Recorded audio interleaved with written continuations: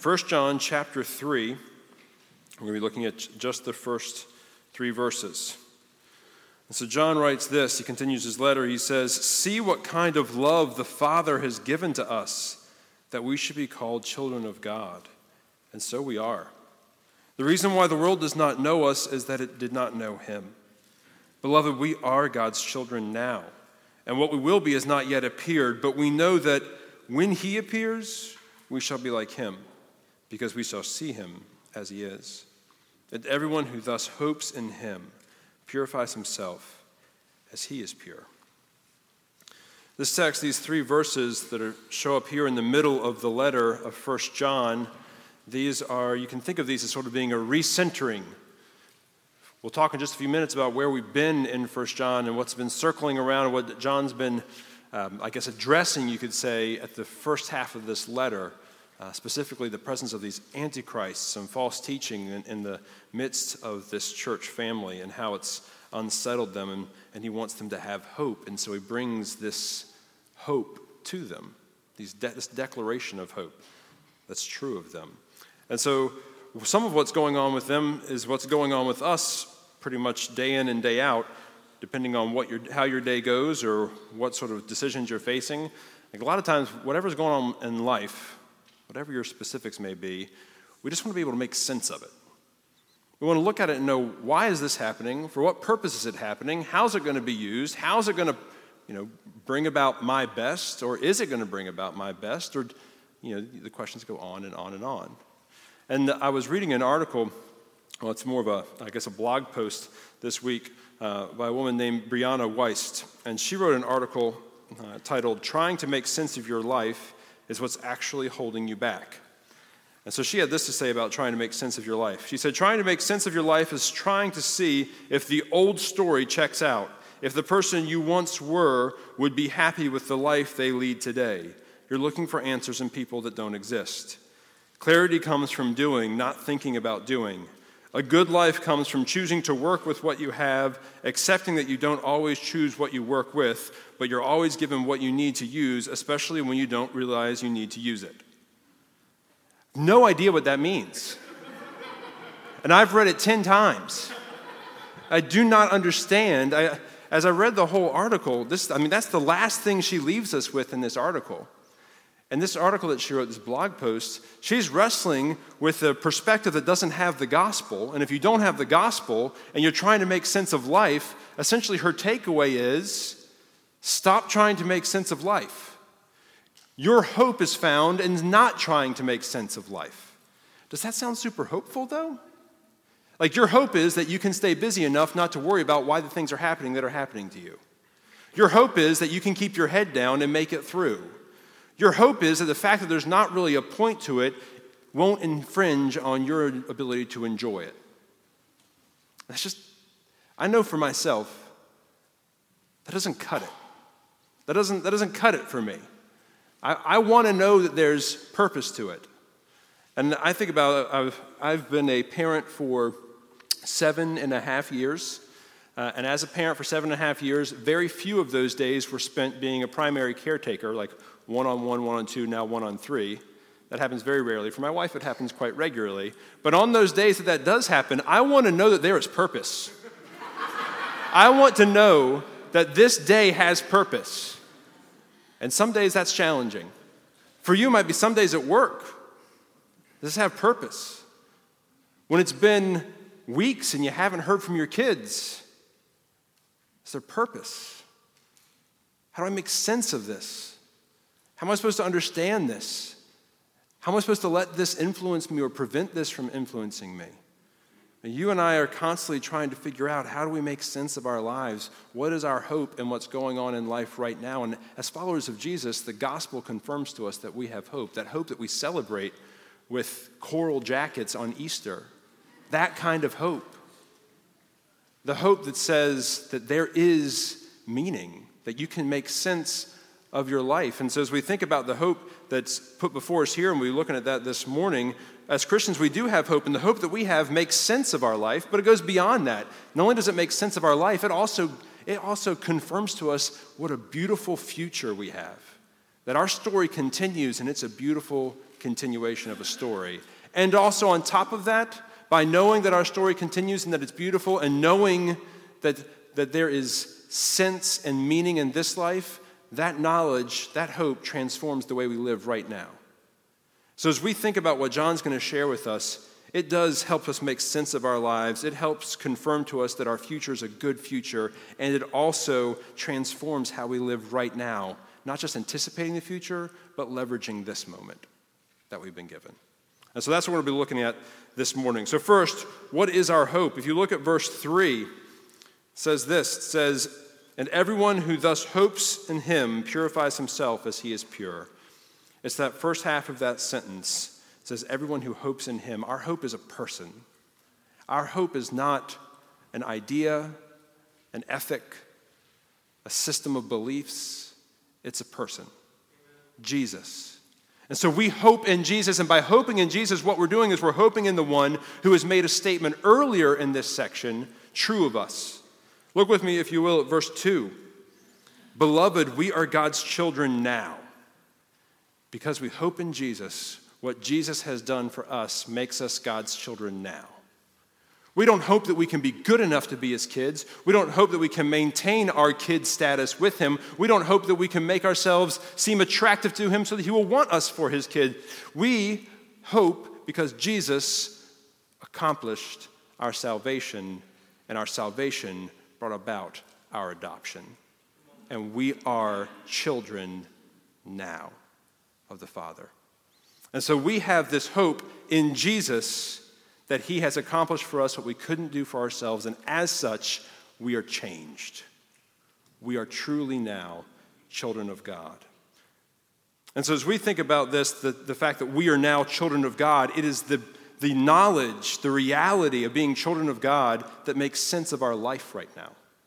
The hope we have in Jesus that has made us children of God makes sense of our life right now. As I said, the Antichrist and false teachers are sort of circulating and have left this church and have essentially unsettled this church family that John's writing to, so that they're not sure if they actually have a relationship with Jesus. They're not sure if what they heard was enough, or if they need to do more, or have a certain kind of knowledge that they don't yet have, or have a certain depth of spirituality that they don't have. Everything is unsettled for them. The context of their life living in Asia Minor and their life living as a church family, nothing seems stable anymore.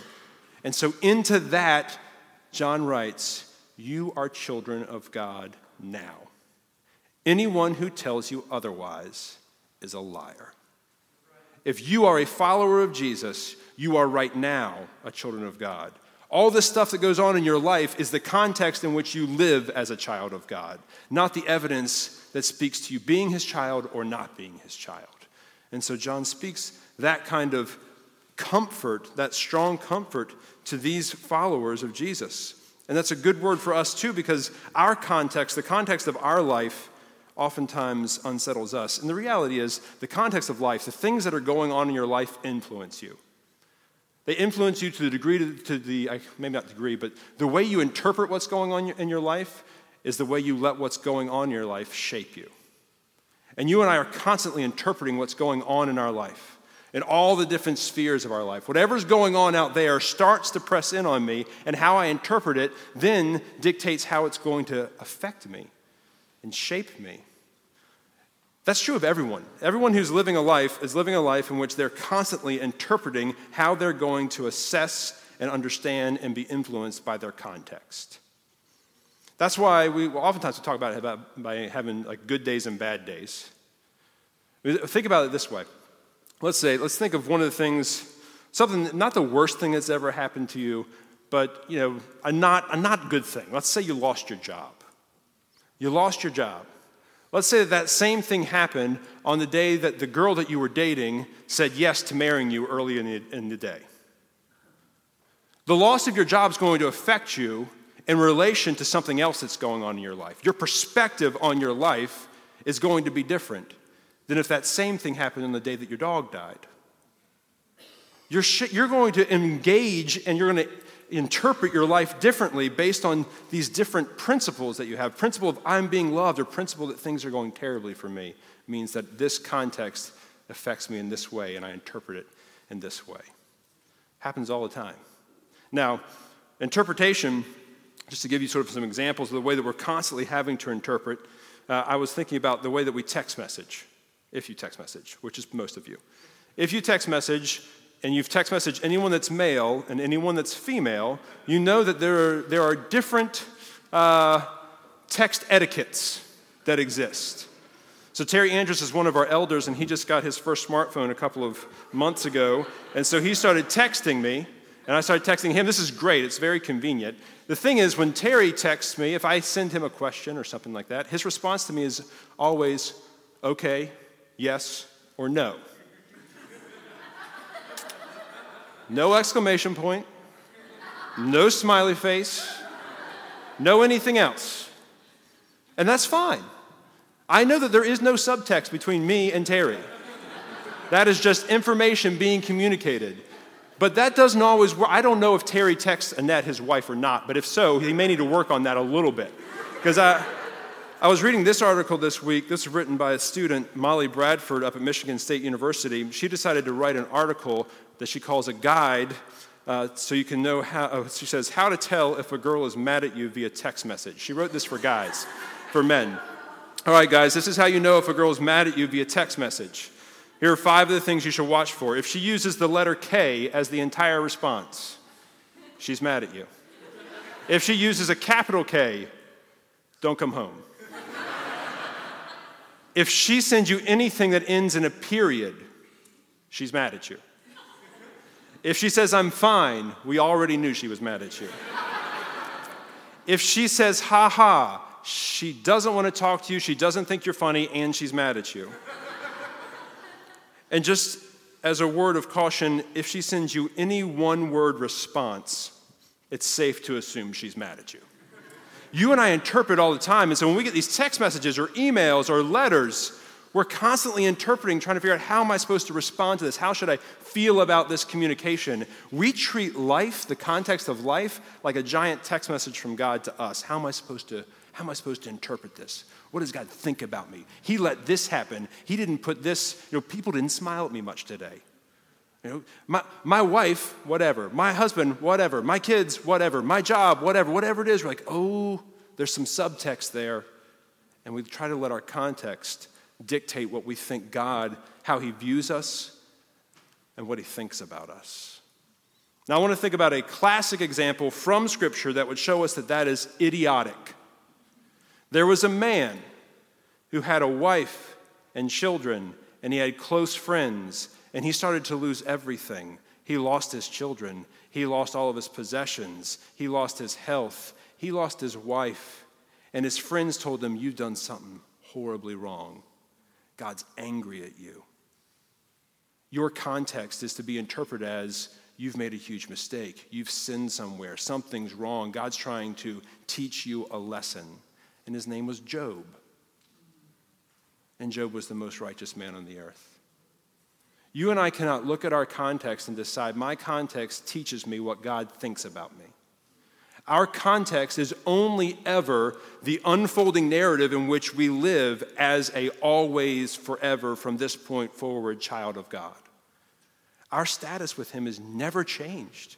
We never lose our sonship or our daughtership from him. That's because God intends for our identity, understanding that we are children of God, to have that identity in mind. That is supposed to be the guiding principle of all of life's context interpretation for you and me.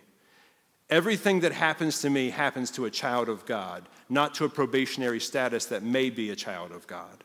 Everything that happens to me happens while I am his child, and it is always for my good, and it's always for his glory, no matter if I can make sense of it now, or if I'll make sense of it in the future, or if I'll never make sense of it. Context does not determine my relationship. It is the backdrop of my relationship. Now, there is a nuance I want to share with you, and that is that the world is sinfully broken, which you already know. And sometimes our context includes consequences of our own sin, and it also includes consequences from the sins of others and consequences from the general brokenness of the world. And what I mean by this is, as you're looking at your context, there are going to be certain things that happen in your life, and you're going to know as a child of God, that is a consequence of an action or a choice that you made. We're tempted to think, God's punishing me for that choice. In one sense, that's true, but only in the sense that a father punishes a child as a form of correction. God will never judge you as his child. He has already put judgment on another for you. And so in your context, even in the midst of the consequences of your own sin, you are no less his child. Those consequences are actually evidence that you are his child. But when you and I look at the consequences of our own sin and think that God is punishing us and judging us as opposed to punishing us and correcting us, we assume that there's wrath of his that's being poured out on me. And God has only ever one time poured wrath out on a child of his, and that was on the cross. And that was all of it. So in whatever your context is, and you and I are sinners, so we're always going to be walking through issues in which we are being convicted of sin and experiencing consequences of our sin. Even as we become more and more like Jesus, we're not perfect, we won't be until glory. Know that when God corrects you, he corrects you because he loves you, not because he doesn't want you, or not because you're not close to his heart. He loves you. Now, other times you'll be like Job and you'll be experiencing the sinful consequences of others' choices, or of just a general brokenness in the world. And in that sense, you look, Jesus took the punishment for our sin. You're not being punished in that context, but think about what you are doing. If you are innocent and are experiencing the consequences of the sins of others, who does that picture? Jesus. Anytime you and I experience consequences for sins that are not ours, we show the world Jesus. So don't you understand that the hardship of our context, whether it's of my own making or of someone else's making, makes much of God every time. When he corrects me, his mission for me in my life is to make me look more like Jesus. And when he brings me into an experience of the consequences of someone else's sin, it's because he has a mission for me to take the beauty of sacrificial Jesus into the life of somebody else. Our context is broken because we are sinners living in a sinful world. And in no way, shape, or form does that get in the way of God accomplishing his purpose of making himself more famous and showing how glorious his grace is, in reforming us and then using us to picture Jesus. So our context is always backdrop. It's never supposed to be interpreted as the evidence of God's relationship with us. And the ways I want you to think about this, and sort of practically speaking, it means that whatever your job situation is right now, that's a context in which you can make much of Jesus. If you end up having, whatever your illness may be that you have, let's say that you're sick and you have an illness. Some illnesses are the result of sinful choices that we make. Some illnesses are not. Regardless, we can make much of Jesus in those. Whatever's going on in your marriage, whatever's going on in your family, whatever's going on in your finances. Marriage, family, and finances, all three of those are chock full of sinners. And so you're experiencing the consequences of your own sin in your marriage and your spouse's sin, and your sin in your family and your children's sin, your sin and your parents' sin. And then in finances, your selfishness shows up. And there are consequences. But that context is a context in which much will be made of Jesus, and you and I will be shaped to look more like him, and the number of the children of God will continue to expand. I hope you understand this too, that Jesus can come back at any point. The only reason that the Father does not send Jesus right now is because the Father is patient, and he desires more men, women, and children to be counted as children of God, not enemies of God. And so when you and I look at our context and it's hard and it's broken, you're a child of God in this context. And he has you here because others are not. And so we don't look at our context and say, God, why don't you love me and fix this? We look at our context and say, God, thank you for loving me. Let me take that love to someone else in this same context. We have to remember it's not about us. Our life is not about us. The things that are going on in our life are part of our story, but our story is a part of a much bigger story. And so the context, the backdrop, God's put us here right now so that we can make much of Jesus, and so there can be more children at the end of this story. Now, I want to move on to verse 2. Verse 2 says this. Verse 2 says, "Beloved, we are God's children now, and what we will be has not yet appeared. But we know that when he appears, we shall be like him, because we shall see him as he is."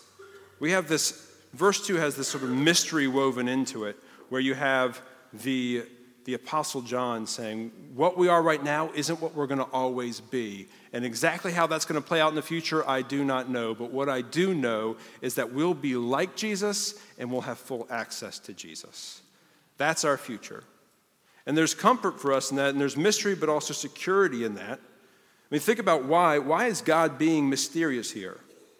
It goes back to what we just talked about a moment ago. We're so convinced that life is about us that we think that God owes us a snapshot of the future for us specifically. What exactly is my future going to look like? What exactly is it going to be like for me? How exactly am I going to enjoy whatever it's going to be? And we think in terms of me and me and me and me and me. Whereas what God tells us is, you don't need to worry about that.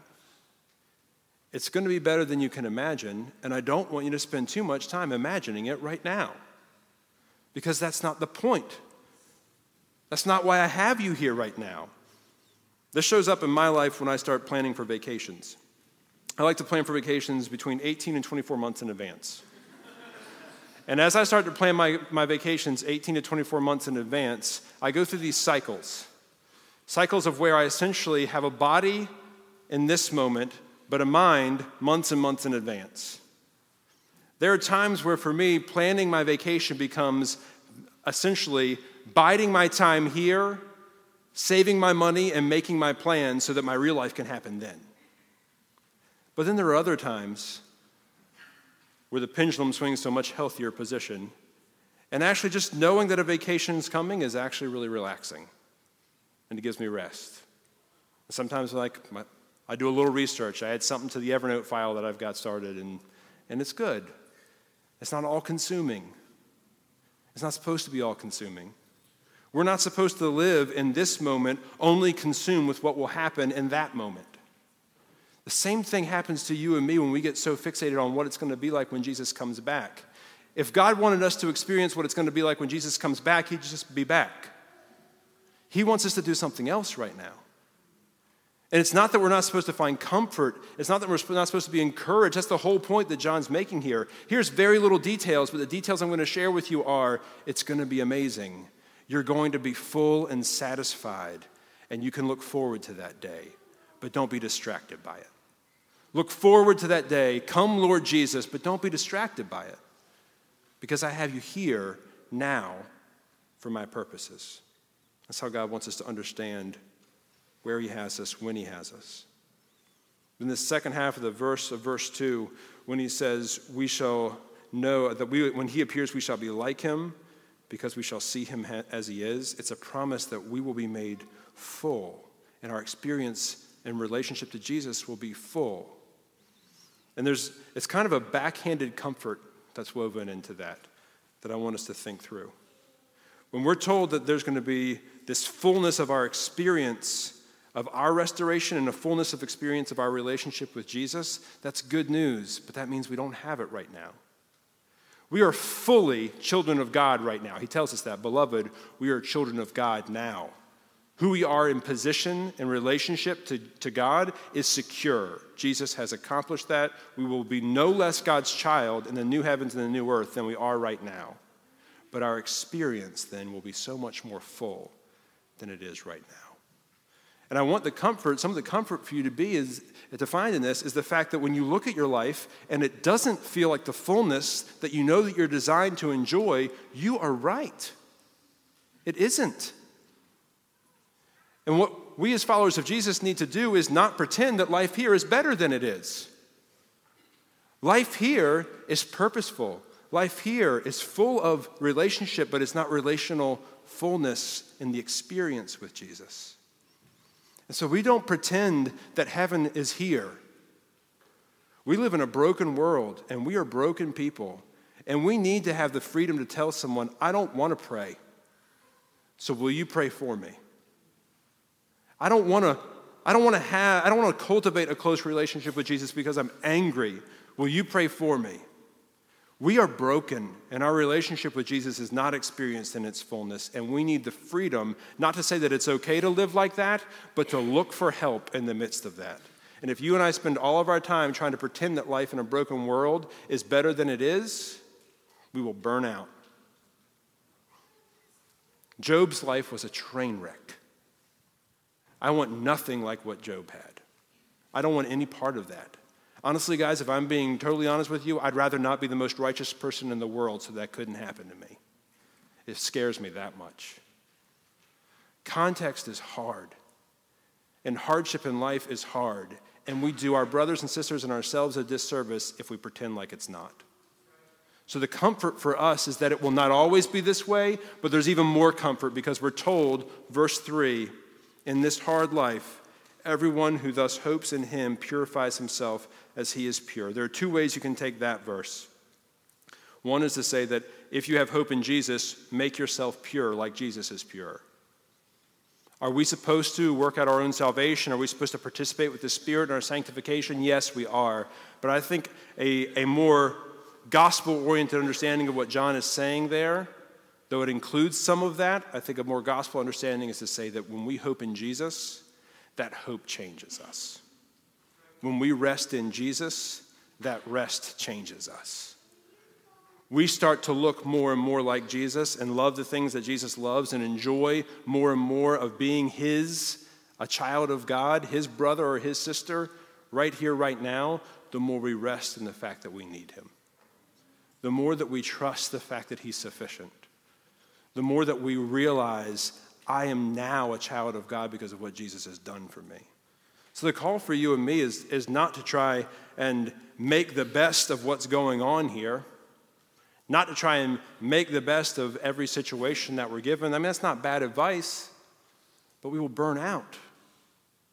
The call for us is to hope. Hope that comes from knowing you're already a child of God. Hope that comes from knowing that things are not always going to be this way. Hope from knowing that God is patient. He was patient, and he waited on you, and he brought you to a place of faith, and he is continuing to be patient, and so we can continue to be busy because he's continuing his work. And so when we look at our context, on Easter Sunday, we celebrate today because Jesus has accomplished what makes us children of God. We will never be more or less his child now if we are in Christ. And we look forward to the day when we will experience that in its fullness, when we will be like him and see him like he is. But right now, let's hope in him. Be purified through that hope so that we can take that hope and see the family get bigger and bigger and bigger. So that this time next year, if Jesus hasn't come back, folks who are outside the family will be inside the family, and they will be counted as children of God as well. Let's pray.